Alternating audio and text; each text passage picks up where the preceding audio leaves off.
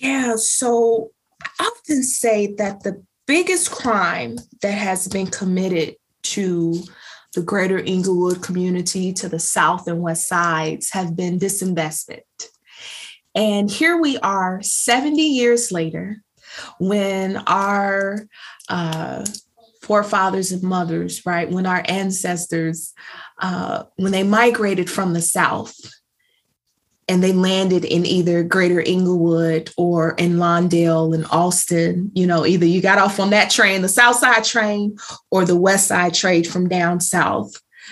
But how there is 70 years later that the practices are still the same, not necessarily the discriminatory land sale, but how Black people are still not financially prepared for an opportunity at home ownership, that we're still having this conversation 70 years later. I'm Tonika Lewis Johnson, and I am a social justice artist, photographer, and the National Public Housing Museum's 2021 Artist is Instigator. And I'm Tiff Beatty, and I am the Program Director of Arts, Culture, and Public Policy at the National Public Housing Museum. And this is Legally Stolen. Tonika, this is episode 2. Can you believe it? It's crazy. I am so happy that we made it to episode 2, be able to share more with everyone about the project. Yeah, this is a big one too. It's going to get deep, y'all. Strap yourselves in. Tonika, Legally Stolen is a deep dive into your project, Inequity for Sale, which you're piloting as a part of your residency with the museum. For those who missed episode 1, remind us, what is Inequity for Sale? Inequity for Sale is a virtual and physical exploration of homes that were sold on land sale contracts. It takes us back to the 1950s and 60s and demonstrates how legalized theft in the past directly contributes to present-day inequity in Black communities. Right, and you're currently installing landmarks in front of 10 to 15 of these homes in Chicago's Greater Englewood. Through Inequity for Sale, you're memorializing these homes by telling the story of this tragic Chicago history, and you're connecting that to the present. Yes, I want people to literally understand what structural racism is and how it bred inequity in Black neighborhoods today. Right. As we established in episode 1, you were born and raised in Chicago's Englewood and still live in the community. In fact, one of your landmarkers is currently installed in front of your Englewood home as a weather test. Yes, it has survived half of Chicago's winter, and it's been a nice, brutal test. So it's going strong and it's holding up. So I definitely think it has the staying power. So true. It has been a crazy winter, so it's been perfect, really. And a virtual prototype, including an interactive map, is also live now at inequityforsale.com. Yes, this was a big one. I really wanted to have people be able to know about all of the other land sale contract homes. And of course, this podcast is another way to experience the project. In the first episode, we started with the history and the research that sparked my idea for the project. Right. If you haven't listened to episode 1 yet, we recommend you check that out first and then meet us back here when you're done. And in the final episode, which will debut in late February, early March, something like that. That works. We'll focus on potential solutions, remedies, and even make our case for reparations and redress. That's right. I'm super excited to have that conversation in our final episode. But first, it's important to ground ourselves in the reality of where we are today. In this episode, we take listeners on a journey through present-day Greater Englewood. Of course, we discussed home ownership and wealth inequality. We also explore home as a lens to see other critical aspects of life in Englewood, touching on family, schools, jobs, local businesses, and more. For this episode, we talked to Englewood residents, including an alderman. And if you're not familiar with it, what an alderman is, we'll explain more about what that is shortly. But first, we want to begin with a few voices you may remember from episode 1. Like Beryl Satter, historian and author of Family Properties, Race, Real Estate, and the Exploitation of Black Urban America. In this clip, Satter reminds us how wealth was legally stolen from Black people and communities through land sale contracts in the 50s and 60s. You know, one of the tragic aspects of the whole land contract situation was that the people who first moved into a neighborhood like Lawndale or Englewood, they were striving middle-class African Americans. They were leaving the Black Belt and trying to go to a place where there was more space and better schools and better housing stock. And so they were moving there with a lot of optimism and paying top dollar for these properties. So the idea, I think the myth today is that, well, these neighborhoods are poor because poor people live there. Poor people have always lived there. And that explains it. We don't need to go any further, you know, whereas in fact, wealth was in these communities and was taken out of these communities very systematically through the process of predatory land installment contracts, which was draining, you know, month after month, family by family, massive amounts of money over decades as people tried to hold on to their properties. Yeah, this is exactly why I'm doing the project, and we want people to understand how this impacted the entire city and our country today. Right. Like, people like to assume that especially poor Black communities, they are poor because it's their fault or it's something that they did wrong. But it's very clear, as Beryl Satter points out, that this was systemic. This was a part of history that we have to acknowledge, that these communities were taken advantage of. Yeah, and it is truth-telling. It is correcting a lie that has been perpetuated. These Black communities did not start off poor, and that's important for everyone to know, people in the communities today and the larger public. We also brought back Richard Rothstein, author of The Color of Law, a forgotten history of how our government segregated America. As Rothstein points out, these practices backed by government policies are the primary reason for wealth inequality today. The result is that today, African Americans have 60% of the income of whites on average, family incomes, but have only about 5% of the wealth that white households have. And you'd think that if you had a 60% income ratio, you'd have a 60% wealth ratio as well. But that enormous difference between a 60% income ratio and a 5% wealth ratio is entirely attributable to this policy required by the federal government in most places and implemented also by banks of refusing to issue conventional mortgages to African Americans in neighborhoods like Englewood. African Americans have 60% of the income of whites and only 5% of the wealth. 60% of the income is bad enough, but 5% of the wealth, that's just inexcusable. It is. And the only reason that is the case is because it was supported by federal government and policies. Now let's talk about Englewood more specifically. As we mentioned, we talked to a local alderman, and I'll just say briefly because I didn't understand at first, because I'm not originally from Chicago. An alderman, or sometimes called an alderperson, is an elected member of the city council. Each alderperson represents one of Chicago's 50 wards. And some neighborhoods, like Greater Englewood, although we're one neighborhood, are spread across multiple wards. Wards can represent all or parts of many different neighborhoods or community areas. Right. Stephanie Coleman, who we talked to, is the alderman of the 16th ward, which includes parts of Englewood, as well as parts of Chicago Lawn, Gage Park, New City, and Back of the Yards. Though, of course, Englewood is her favorite. Yes, of course. And yes, she loves Englewood, but at the same time, it breaks her heart. I call Englewood the heartbeat of the city because we are centrally located in the middle of everything. We are 15 minutes away from downtown Chicago, but we're also 12 minutes away from Midway Airport. So if you're coming or going, entering or exiting the city of Chicago, at one point, you've got to stop in Englewood. And this is a community that I love.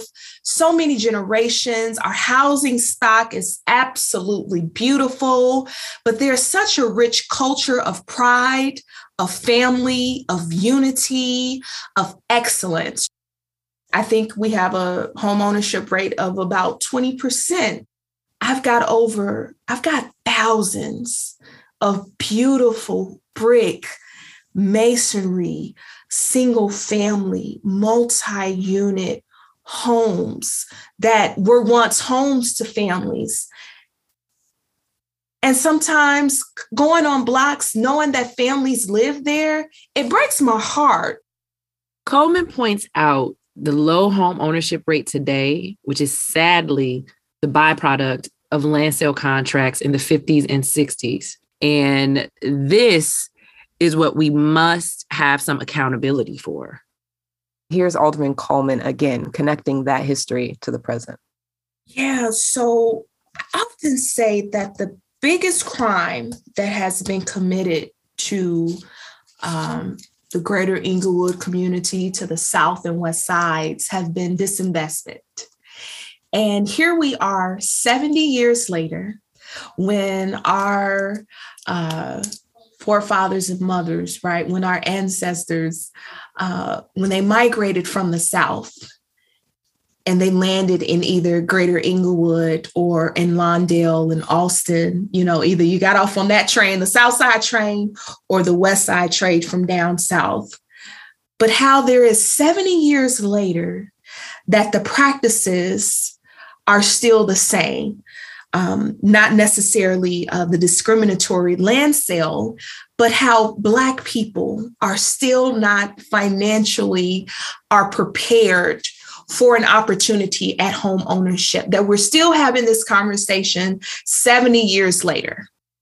Wow. Okay. So Alderman Coleman is connecting the history to the present. She's reminding us that this history did not stop with land sale contracts. This history of discrimination, of the wealth gap that is a byproduct of land sale contracts and redlining is maintained today because these practices are still happening.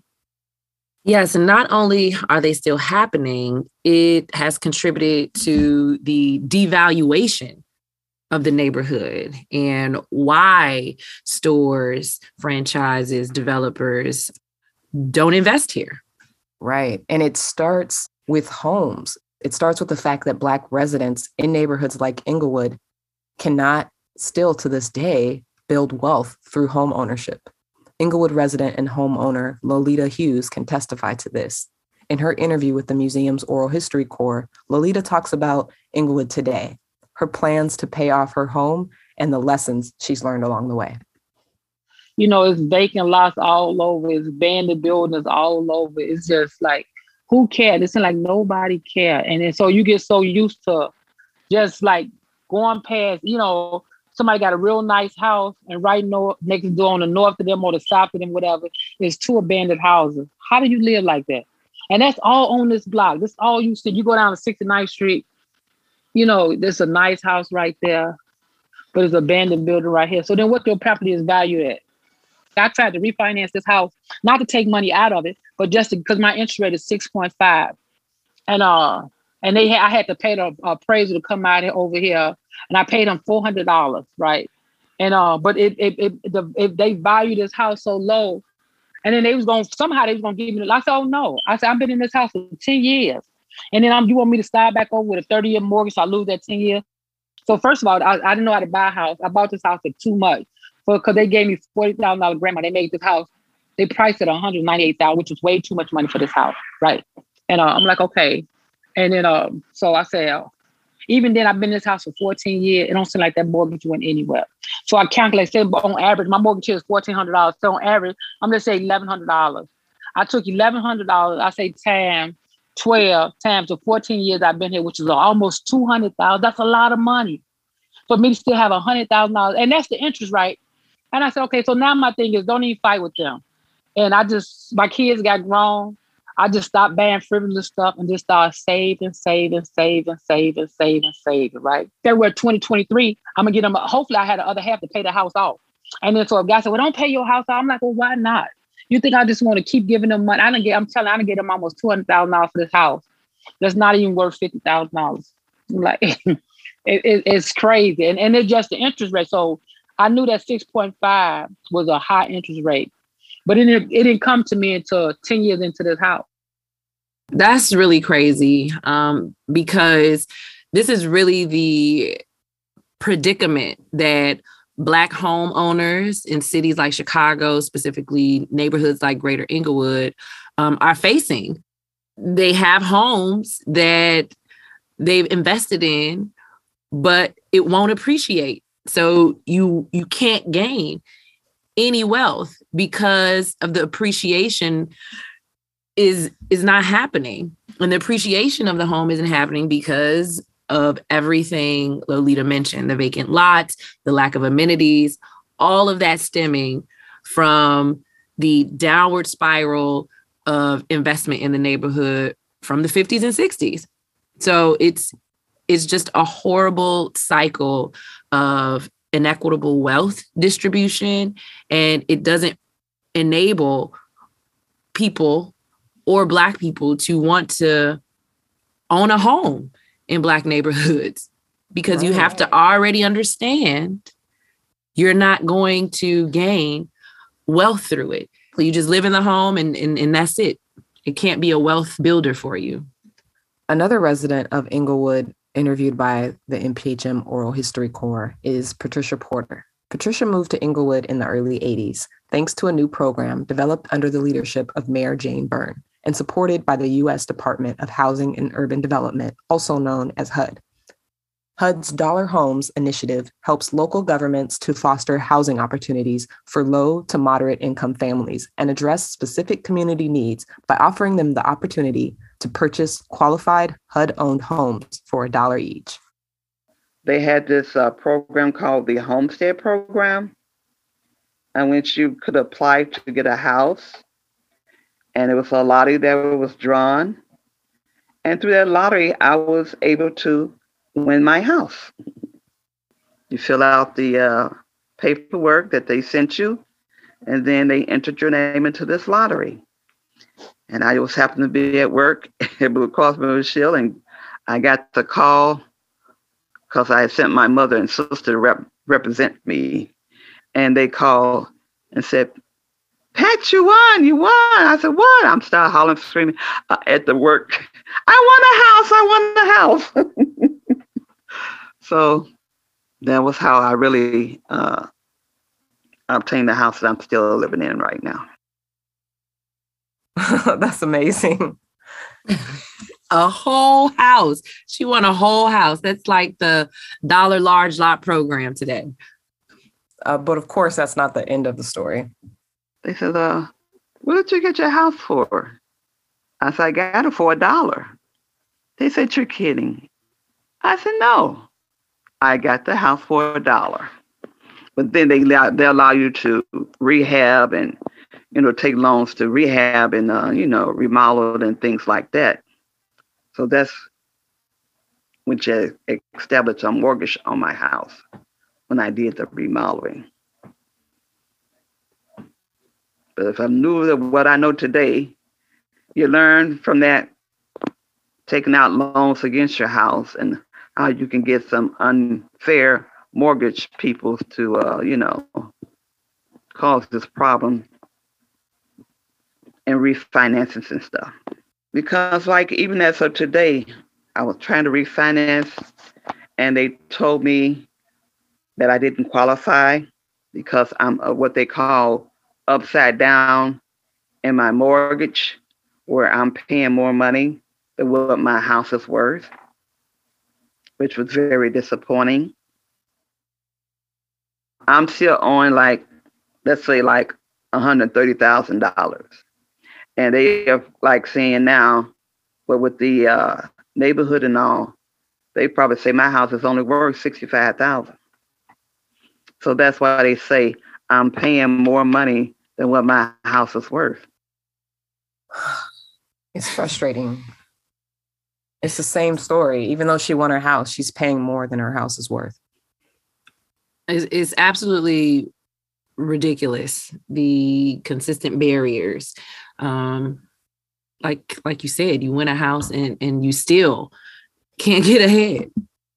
I think about some of the bad loans I've gotten, even with Nationwide, how things they tried to do to me, and how, I had to investigate and try to look around to find a better lender that was supportive with our race, and knowing that we do have a right to being justified in our homes and safe in homes, and knowing that it will be our property that we could pass it on to our children and their children's children, instead of being taken advantage of and giving them money that they're not even looking at our well-being. It's all about making their pockets fat.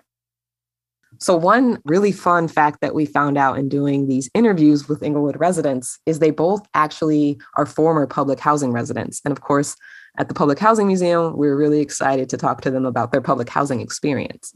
Patricia came to Englewood from the Robert Taylor homes. Robert Taylor was a public housing project in Bronzeville, a neighborhood on the south side just north of Englewood. From the early 90s through 2007, Robert Taylor's 28 16-story high-rise buildings were demolished as part of the city's so-called Plan for Transformation, in which it was proposed to replace housing developments like the Robert Taylor homes with mixed-income communities. In recalling her move to Englewood, Patricia talks about how she thought she was moving to a better place to raise her kids. Then you come over to Englewood and, it used to be nice, but now you find all these abandoned buildings and debris and people without jobs and the drugs and stuff in, and then they closed out a lot of our schools in our neighborhoods, and it's not the same anymore. The value of things have gone down, and people are even leaving the inner city now because of the violence, the shooting, and my son was killed in 2016 in Englewood. Coming home from work, and he was ambushed, him and his worker, and he was shot 17 times, and his worker was shot 11, but his worker lived, and my son, he didn't make it. So you just think about coming from Robert Taylor to think you're coming from a better place for your kids to grow up, and then they still get killed in the area, and it's still going on, the violence, the gang banging. But, it hurts my heart. They think because we're Black, that all of our things is, oh, he must have been in a gang. But I told them my son was not in no gang. My son worked. And then the police came to try to apologize for putting that out. Because in Englewood, they think everybody who get killed, oh, it's gang related. It's gang related. No, it's not. It's not gang related. People's trying to live their lives and make a life even for their own kids. Then my grandson, to see his father get killed in front of his face, that hurts too. And we just celebrated his birthday, August the 9th, Monday. Oh God, that's just devastating. The downward spiral of disinvestment eventually becomes crime and violence. And to hear her story really just kind of brings that fact to life. Yeah. Lolita Hughes has also witnessed violence in Englewood, and she agrees with you, Tonika. The root of the problem is disinvestment. Englewood is in the news. It makes me cringe when something happens, and I'm like, God, please don't let it be in Englewood. And so if it is like they had a mass shooting over there on 60 something, and I was going to work and got the alert on my phone, And I'm like 2 blocks away from his face. I'm like, oh my God. And then they had another mass shooting. And it happens, right? But it's still a lot of good over here. And sometimes it just takes people to invest. Patricia also identified disinvestment as being a root of the problem. Well, the cause of that is that no one is investing on the south side as either would have been on the north side or the east side. I mean, you look at Englewood, you know, where are the stores? Where are the businesses? Where are the jobs? And one can say, where are the schools? Because if they closed like 50 schools out, and main of them was in our neighborhoods, then they want to crowd all the kids up in one school. We don't have stores where we can get fresh meat, fresh vegetables. I mean, they would give us the day-old or year-old food. I mean, we had to close down the store in our neighborhood that was selling year-old food, rotten meat. But they knew about this. But yet still we think that we're supposed to accept stuff like this. I mean, it's hard that we don't have good stores in our neighborhood. I mean, good store right where I live at right now, there is no good food store here.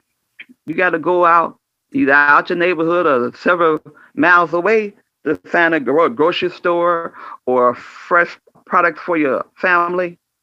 And they know this.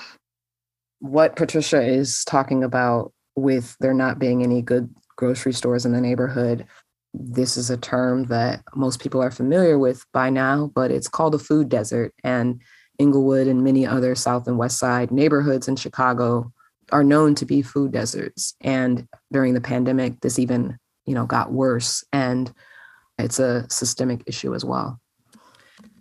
Yeah, and I think her sharing that story alludes to the bigger force that is controlling how residents are continually being taken advantage of. Exactly. And Tonika, I know you heard it too. Patricia refers to a they. She says several times, they know this. Who do you think she's referring to here? Who is they? Well, I think the they that she's referring to is the they that we discovered decades later about land sale contracts. The greedy capitalist people, whether they're speculators or real estate agents, in cahoots with elected officials and people in government. And so, that pairing creates the they, because it changes, people feel different positions, but the structure of it, the entities, the banking sector, the governmental sector, the real estate sector are all together. And I believe that's the they she's referring to, that we refer to. It's the larger presence and entity that controls how neighborhoods are developed, look, or forgotten about. Yes. She also uses we, and she's talking about Englewood residents, but she's also talking about Black communities more broadly. Because of this history of disinvestment, when there is investment in Black communities, it's met with suspicion. Well, they put the Whole Foods there, but how many of us actually cater to them or go there? I mean, they talk about Whole Foods. How many of them can actually afford Whole Foods? I mean, a lot of us in Englewood, they're on set incomes. A lot of things that they provide over there is not actually benefiting the neighborhood.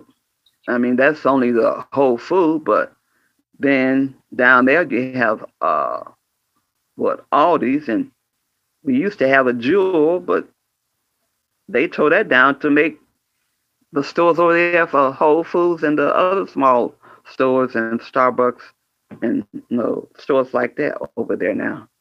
Tonika, I know you have some thoughts on this subject, and I can't wait to hear your view on the Whole Foods on 63rd and Halstead. But first, let's hear from Lolita. She also mentions the Whole Food with a bit of suspicion. They put a Whole Food up there. Most people don't go in Whole Food over here.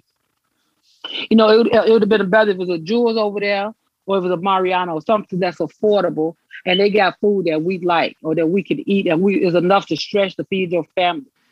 And so I go in that Whole Food maybe once a month. I go over there, and it's never hardly any people over there. But I don't know if that's a sign that the neighborhood is changing, and is it changing? Who is it changing for? I mean, either way, it's going to look suspicious because the neighborhood is poor, period. Poor in the sense of it's been disinvested in, the 20% home ownership rate is mostly renters, don't have, it's going to look suspicious regardless.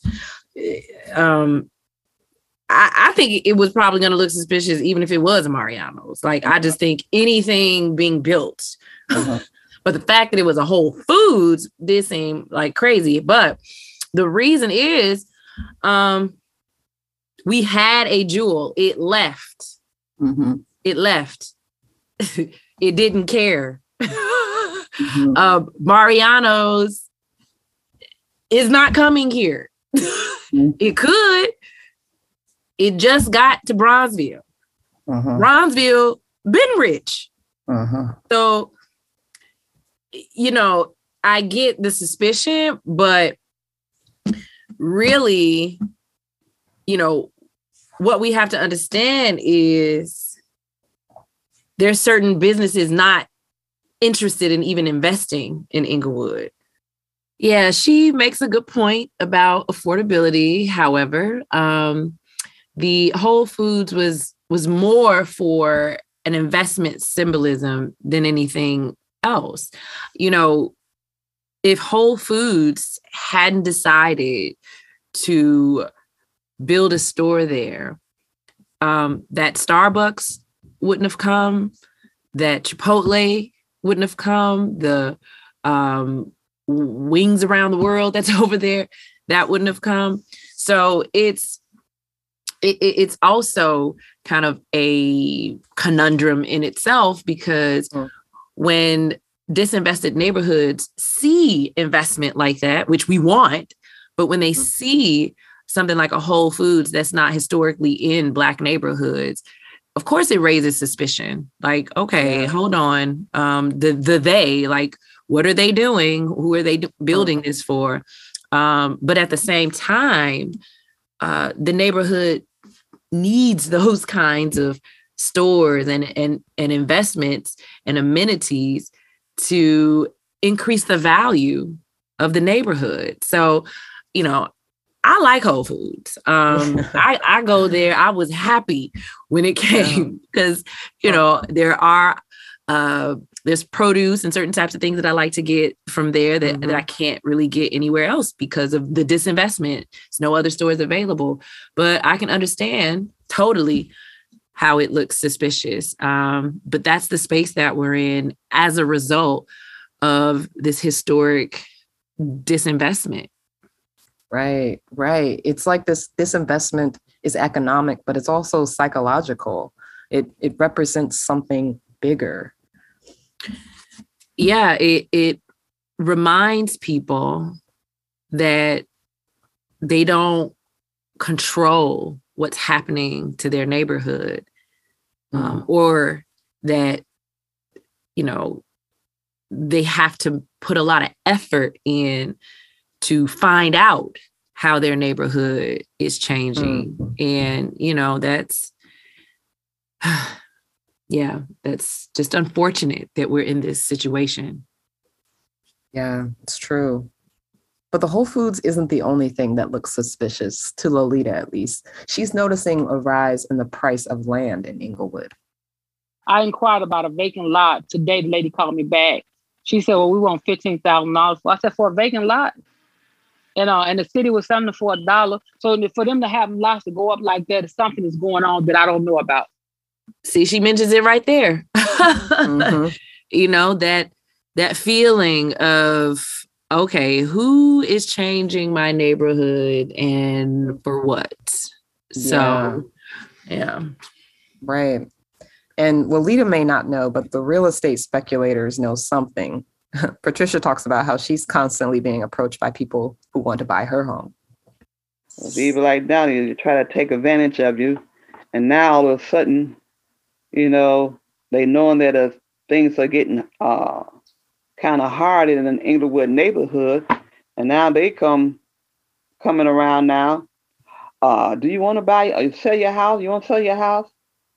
I said, I never put anything or advertised I wanted to sell my house.